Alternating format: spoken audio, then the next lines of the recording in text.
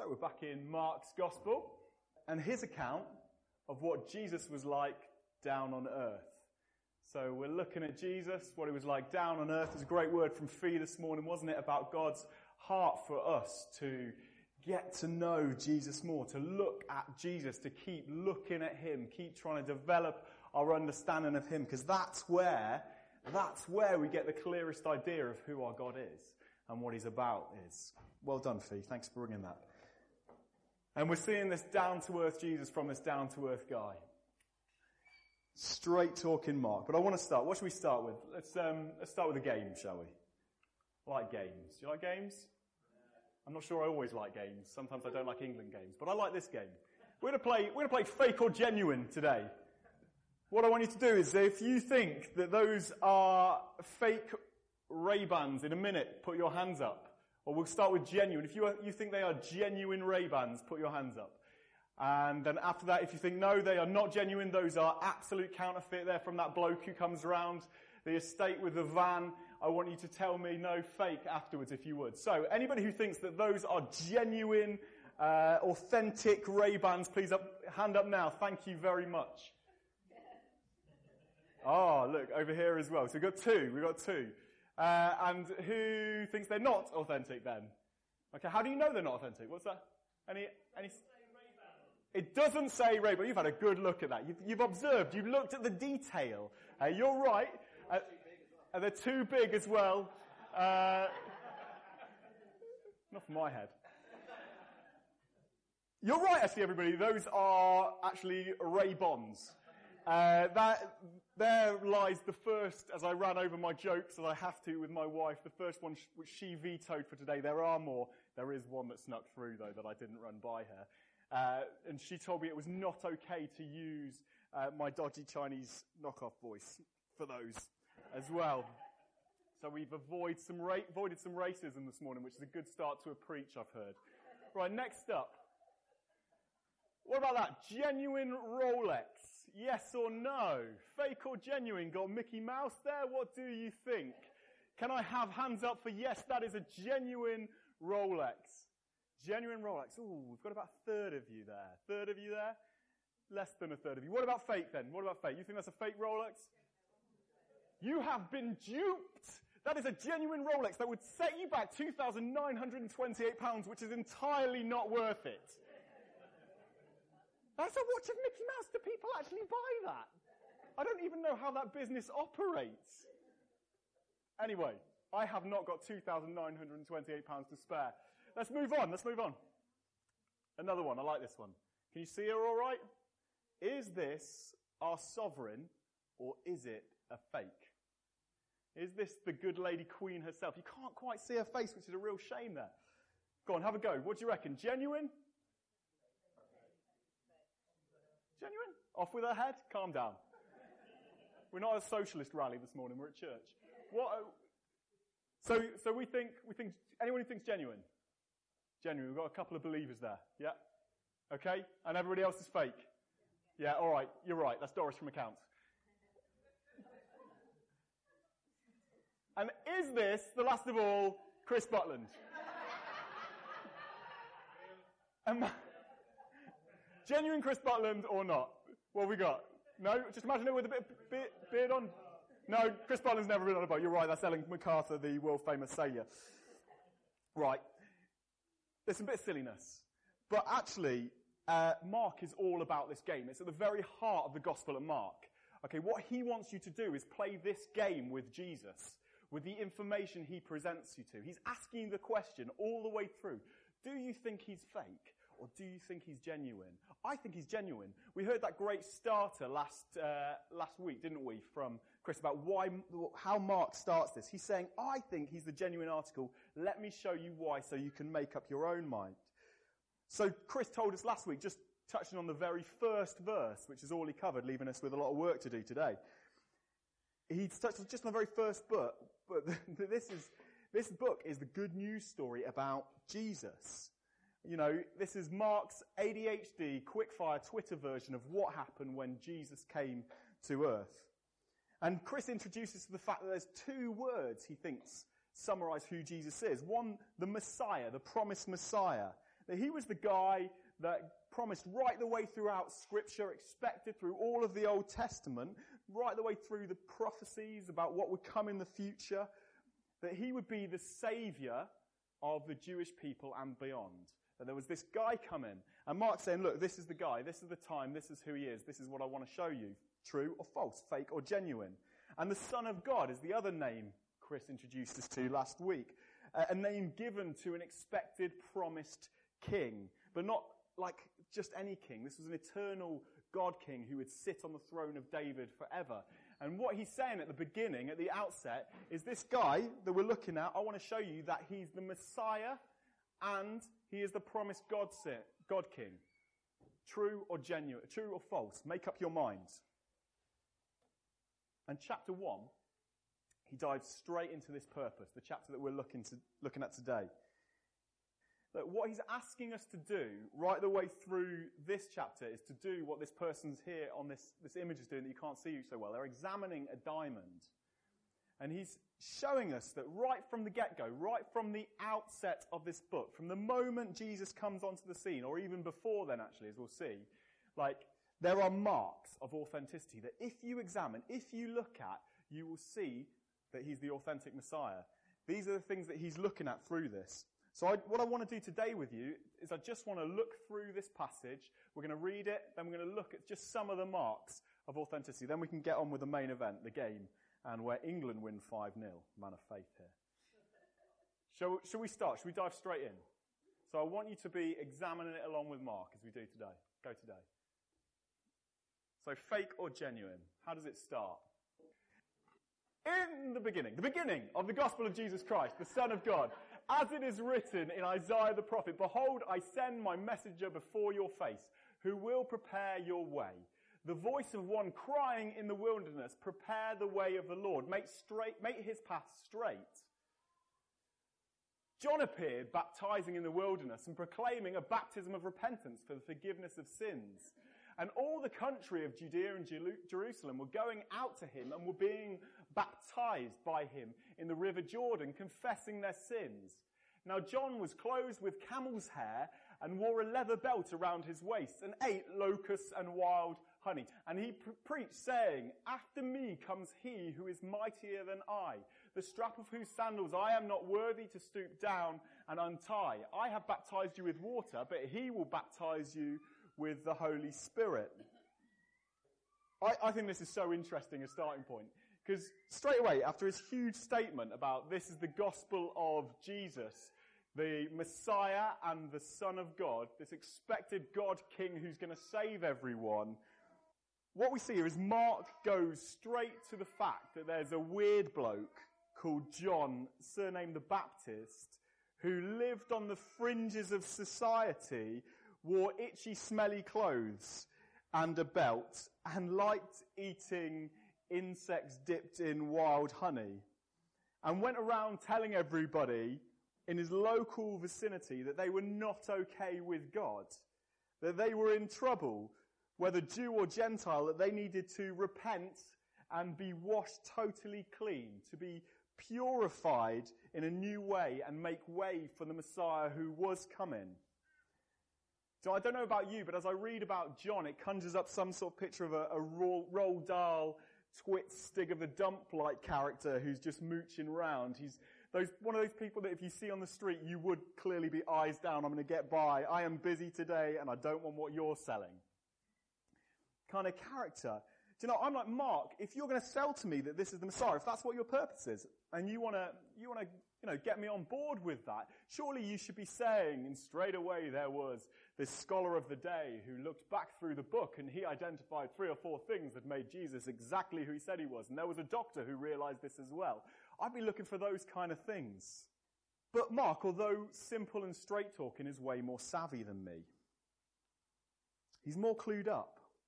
And he realizes that John's very presence in this story, in announcing that you need to make your path straight again for the coming Messiah, is the first key detail we need to take note of. It's the first of his marks. You see, although weird to us, key prophecies from hundreds of years earlier had highlighted that the Saviour God King, his arrival would be announced and proclaimed by someone in the desert who was a bit strange, like one of the Old Testament prophets. If you read about any of them, they did a whole load of strange stuff. It would be in a wilderness. And his whole message would be, get your path straight, get yourself ready. The one who brings God's holy presence is on the way. He's coming. So Mark opens the whole account of Jesus, his whole story, with this fact. See this mark of authenticity. See this mark of genuineness. It's like the Ray-Ban sign on the side of those glasses. Jesus' life was so like the numerous prophecies that spoke about the Messiah King and how he would enter the world, that even the strangeness of the man who first identified Jesus as the Messiah King was spoken about beforehand by Isaiah. When you're making your decision, he says, over whether he's authentic or whether he is false, don't overlook this bit of evidence. Take note of it. Let it land with you. Let it be there as a mark. That's his first thing. Second up, going on from here. Let's read this bit. In those days, Jesus came from Nazareth of Galilee and was baptized by John in the Jordan. And when he came up out of the water, immediately he saw the heavens being torn open and the Spirit descending on him like a dove. And a voice came from heaven, "You are my beloved Son, with you I am well pleased." He's from down south, isn't he? The Spirit immediately then drove him out, Jesus out, into the wilderness, and he was in the wilderness for 40 days being tempted by Satan. And he was with the wild animals, and the angels were ministering to him. So firstly, we've had John. Next up, we have the entrance of Jesus. The main guy enters the story. And the story continues to be a little out of the ordinary, doesn't it, to say the least? In fact, we realise that perhaps the strange guy eating locusts in the desert is the least weird thing we're going to see today. No, firstly, we're told Jesus went to John and was baptised. He was plunged into the waters of the Jordan completely and pulled up again and washed from head to toe, showing he agreed completely with John's message, that there's something crooked in our paths with God that we need to be cleansed and purified of to be restored to God. There's nothing too strange about that just yet. But then Mark highlights that something incredible happened when Jesus came up out of the washing. Something miraculous took place. As Jesus came up out of the water, the heavens were torn open. The Holy Spirit came to rest on him in a visible form, and a booming voice rang out, heard by all present, bearing in mind there are crowds from everywhere here. "You are my beloved Son, with you I am well pleased." And straight after this we read that he's swept away by this very announcing presence, where we read he encounters Satan, one who in the Bible is the chief spiritual enemy and betrayer of God. He is like the main bad guy in the story, the Thanos, to reference a bit of pop culture here, in the Bible. He's called the accuser, the king of the air, the one who works against the purposes of God, to lead and keep people away from God. And we read how Satan tries to lead Jesus away from God and fails. You know, if you look at it, Mark's second key thing here is simple. The second thing he wants us to take note of. He said, look, had you been there like the crowds at the start of this ministry, God, the Father, and the Holy Spirit both made it plainly and remarkably obvious to all present that Jesus was the eternal Messiah, God King. That it was his ministry that people had been waiting for. Mark here is saying, look, one of the key marks of authenticity is who announced Jesus when he entered the ring. You know, this wasn't some Don King sales pitch, this boxing promoter sales pitch. Here's the second joke that my wife vetoed. She wouldn't let me do a Don King impression for you this morning as well. So I think it's unfair. But she's a wise lady. It wasn't this kind of guy. God announced it. Audibly announced it. Jesus has entered the ring. He is my son, and I am well pleased with him.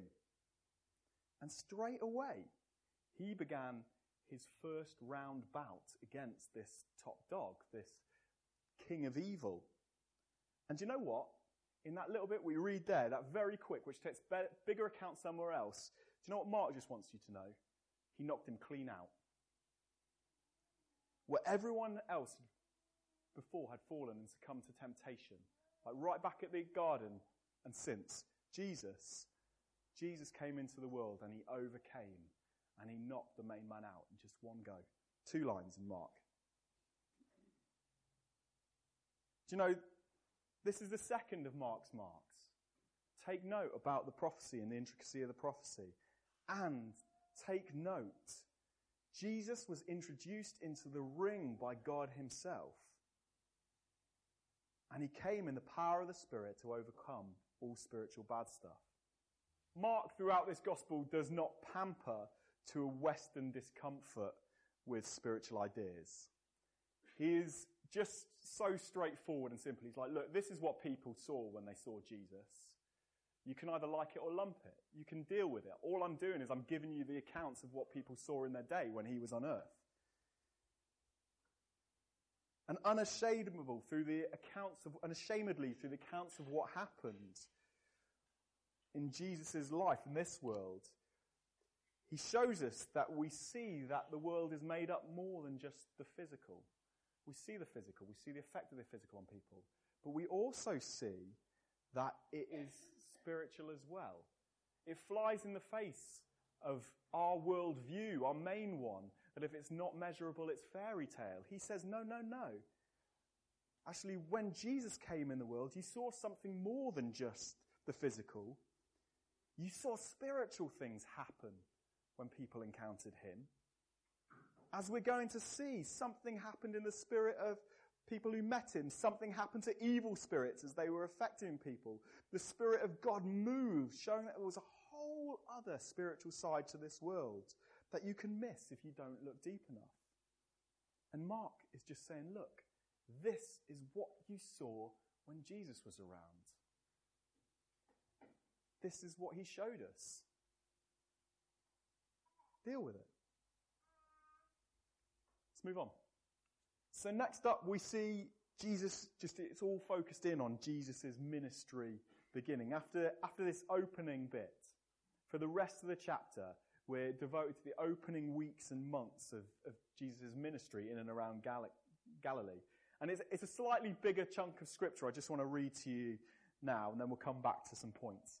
But it's worth listening to in one go, because you start to get a sense of the sudden explosion of life and activity that occurs that as Jesus' ministry began fully. I want to listen to how many times he uses the word immediately. I've got to be honest, grammatically this really annoys me, because it was drilled into me at school that if you use the same word over and over again, you're not being creative enough with the way you're writing. But it is really important, so I have to get over my irritation with Scripture and crack on. So let's have a listen, let's have a read. Bear with me for it. Now after John was arrested, Jesus came into Galilee proclaiming the gospel of God and saying, "The time is fulfilled and the kingdom of God is at hand. Repent and believe the gospel." Passing alongside the Sea of Galilee, he saw Simon and Andrew, the brother of Simon, casting a net into the sea, for they were fishermen.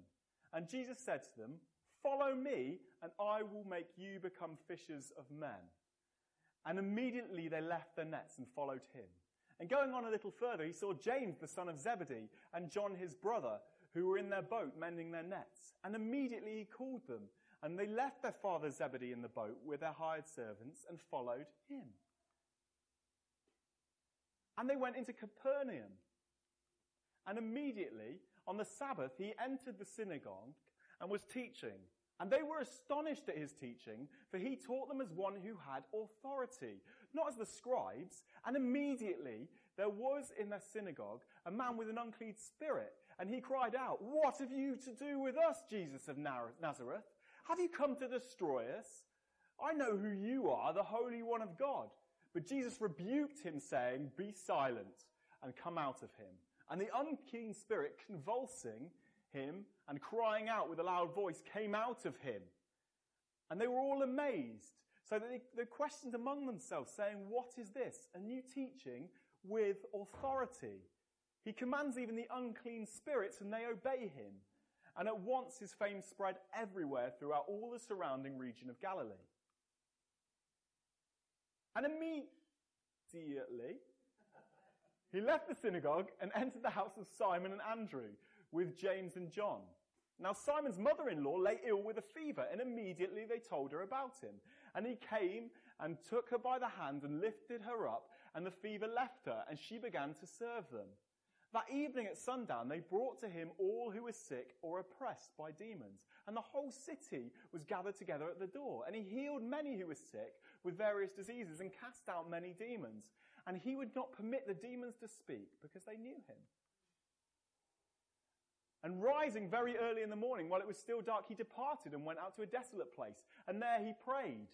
And Simon and those who were with him searched for him. And they found him and said, "Everyone is looking for you."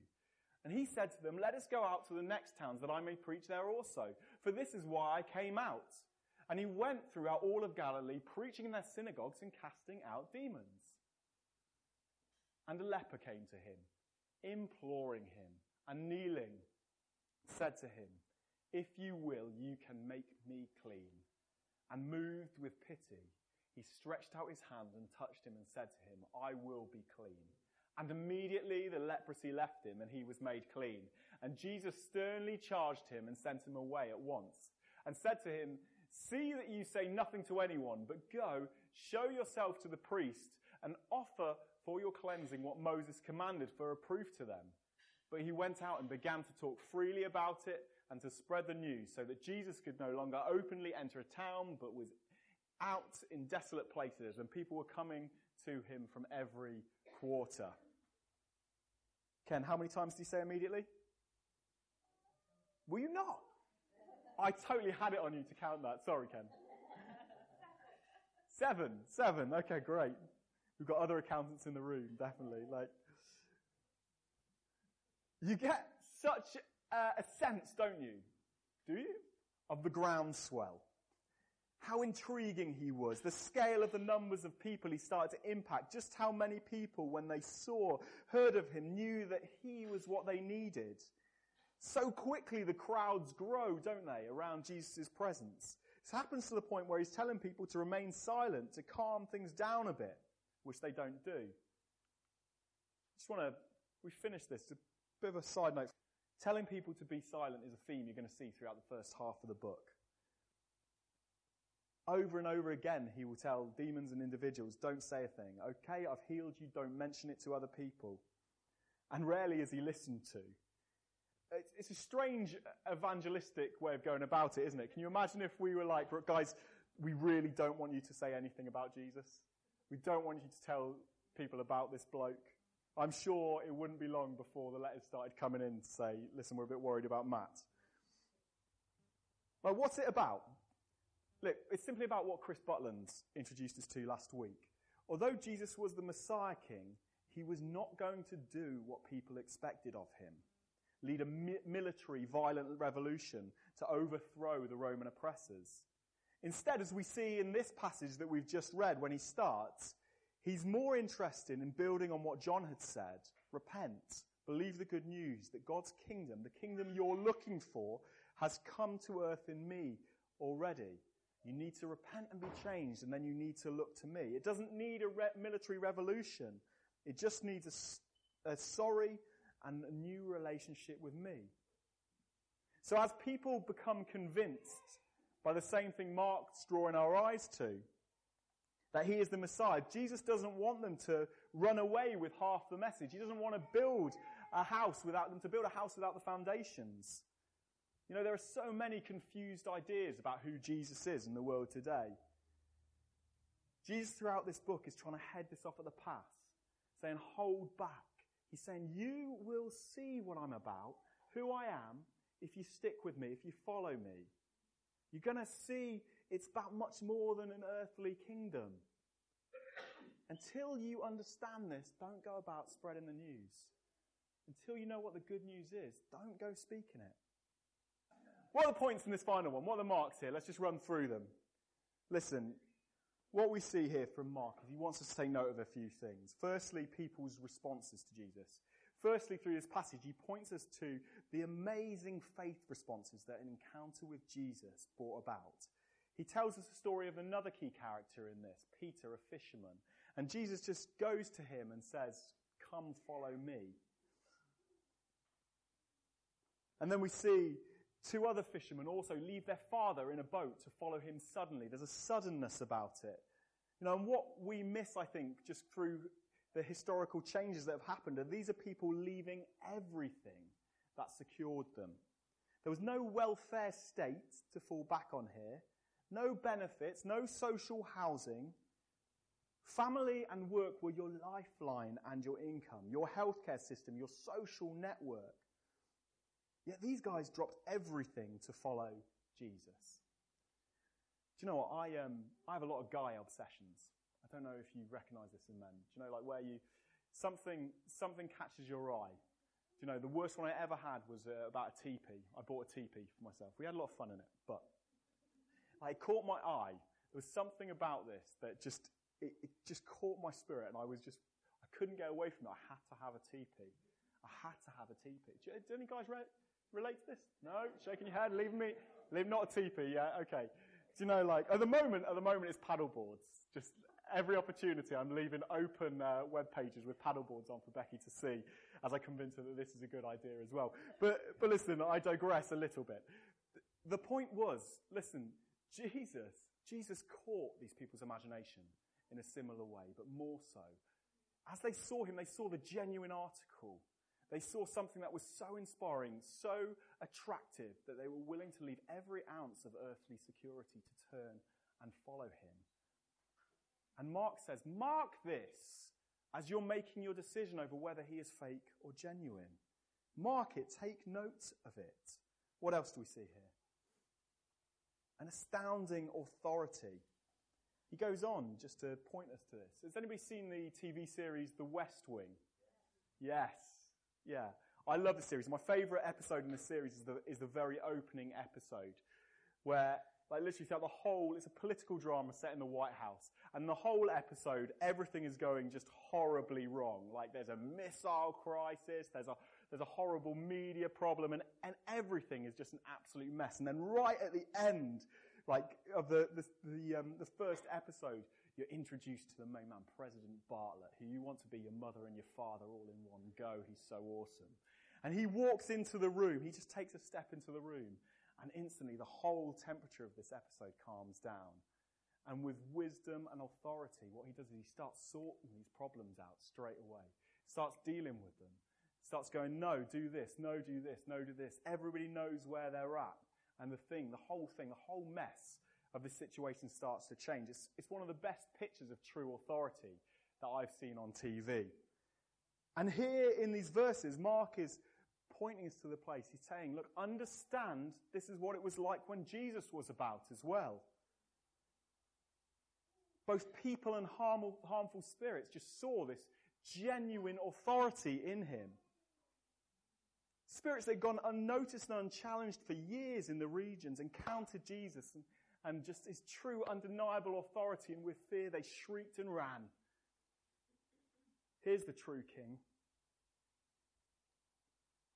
People had to take notice, Mark is saying. And Mark is just saying, look, I want you as well, as readers, as people looking into whether you think Jesus is genuine or fake, to notice this as well. He came with genuine authority. When you met him, you would have seen this genuine authority.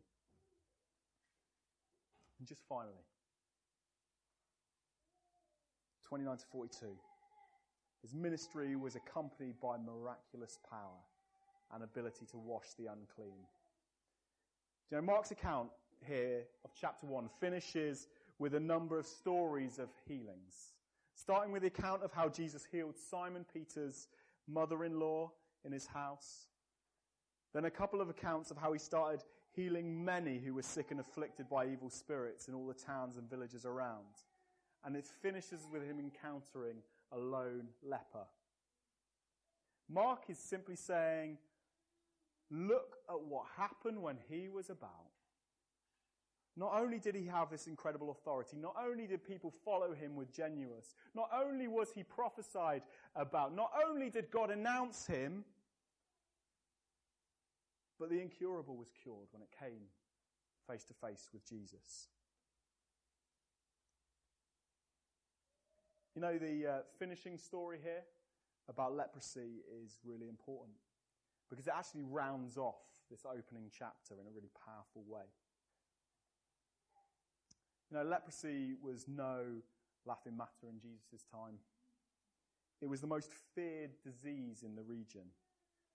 It essentially, I've got a picture of it, just, you know, there was some that I thought, actually, I can't put that up, actually, but you get an idea, don't you? It essentially rotted and disfigured your body as you lived,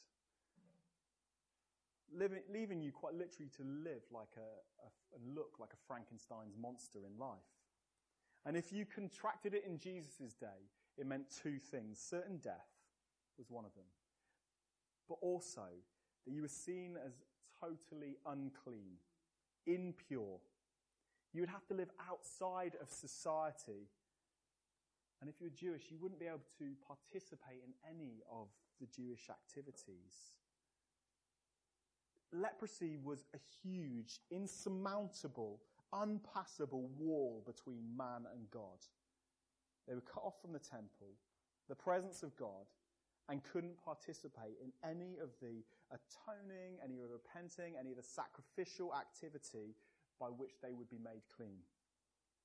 It was impossible for them to get right with God because of their illness. So people didn't go near these individuals, let alone touch them for fear of contracting this same illness of certain death and annexing from society and from God. They didn't want to make themselves unclean and unable to access forgiveness. Yet here in the dying verses of chapter 1, we read that Jesus met a leper who was desperate to be made clean and be purified, made clean from all the barriers between him and God. And we read Jesus didn't run. He wasn't put off by the disfigurement of this man. But instead, in verse 41, he was filled with compassion. The word here means gut-wrenching compassion. He was overwhelmed with emotion for this man and did something no one would dream of. He reached out and touched him. Do you remember Mark opens this chapter with John the locust eater's comment that one will come after him who would cleanse not only in water, but would cleanse in the power of the Holy Spirit? That when people encountered this guy, all barriers between them and God, even the worst ones, would be broken because of the power of God that was with him. In him there would be total cleansing and restoring. Do you remember that at the beginning of this chapter? For Mark, what Jesus did with the leper was absolute proof that he was the one who brought this restoration and cleansing. There was no hurdle he would not jump, no wall he would not knock down, no filthy situation he would not reach into and restore if people put their faith in him and asked. Do you know, one way of looking at the gospel is like this. If you look inside, we're all like the leper, separated from God in relationship and full of ugliness and brokenness and selfishness. The Bible calls this the incurable illness and massive wall of sin, which we can't change or get over and will lead to certain death. Yet because of God's gut-wrenching love and compassion for us, he sent Jesus into the muck of the world, so that whoever comes to him can be healed and cleansed of it, washing totally clean by the power of the Holy Spirit. Mark is here saying, look, from the get-go, Jesus' walk on earth was full of the miraculous. And he showed his ability that had not been there before, and nobody showed afterwards, to to make the unclean clean, no matter how dirty the situation. Let's close up here. Fake or genuine? Fake or genuine article? That's what Mark's about. And you know, when I engage with Mark here, when I look at this and I look at each of these Marks, it's why I think it's good to do the chapter together. You know, each one by themselves, I'm like, yeah, all right, Mark. But when you put them together, when you start to put together that there are key details of his life foretold, and that's just one of them. There are huge swathes of his life that are spoken about in the Old Testament. When you put together that God himself was the announcer of who Jesus was when he started his ministry, when you put in there that he beat down Satan and was king of sin in a way that nobody else had been, when you put in there that people dropped everything to follow him because he was so genuine, when you put in there the amazing authority that he displayed, when you put in there that he did the miraculous, and when you put in there that he purified the most unclean just with a touch of his hand, and when we understand that this is what Mark saw as he walked the earth, these are Mark's marks of authenticity, I think we start to see why Mark was convinced that the Ray-Ban sign was all over Jesus. I think we start to understand, why he didn't think that Jesus was Doris from Accounts.